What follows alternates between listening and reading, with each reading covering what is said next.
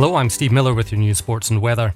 Israel hit Gaza with airstrikes on Tuesday as world powers grappled with how to broker a ceasefire ahead of a UN Security Council vote that was expected to be blocked by a US veto.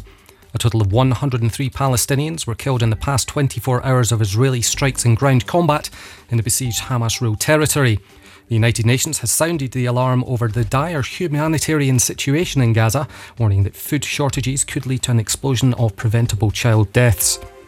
Supporters of WikiLeaks founder Julian Assange rallied Tuesday outside the London court, hearing his final appeal against extradition to the United States to face trial over publishing secret military and diplomatic files. Washington wants the 52-year-old Australian extradited after he was charged there multiple times between 2018 and 2020 over WikiLeaks' 2010 publication of files relating to the US-led wars in Iraq and Afghanistan. Detained in a high-security Belmarsh prison in south-east London since April 2019, Assange was arrested after spending 7 years holed up in Ecuador's London embassy. A second trial of 4 Egyptian security officers accused of kidnapping and murdering an Italian student in 2016 began in Rome today as Italy once again attempts to secure justice in the brutal killing. Giulio Regini, aged 28, had been conducting research when he was abducted in January 2016. His body was found 9 days later, dumped on the outskirts of the Egyptian capital, bearing extensive signs of torture. Italian judges threw out a 2021 trial the day it opened because prosecutors had not been able to officially inform the 4 suspects of the procedures against them. But the Constitutional Court ruled in September that the case could go ahead in their absence.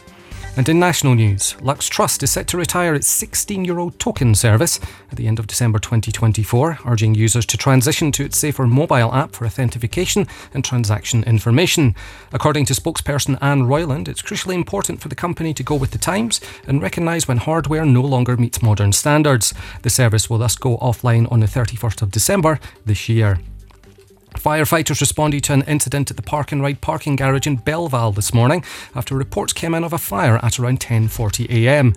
At least one car parked in the building caught fire, but there are no reports of any injuries. It's currently unclear what started the blaze. And Overshoot Day, or the day on which Luxembourg starts living beyond its natural resources, has come early once again. Today, the 20th of February, marks the point where the Grand Duchy will have depleted all of its natural resources for the year. This year's result is slightly better, although still very poor compared to 2023, when Overshoot Day was marked on the 14th of February, marking an improvement of 6 days.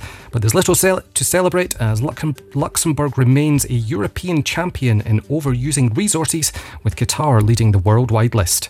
For more details on these and other headlines, head over to today.rtl.lu.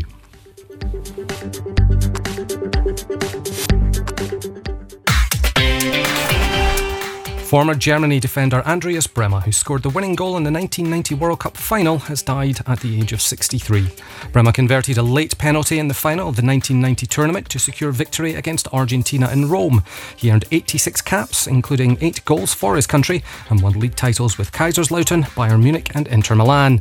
And tonight sees 2 Champions League games taking place, with Inter Milan welcoming Atletico Madrid to the San Siro and PSV Eindhoven facing off against Borussia Dortmund at the Philips-Stadion, and you can catch that match live on the Today website from just before 9 o'clock this evening.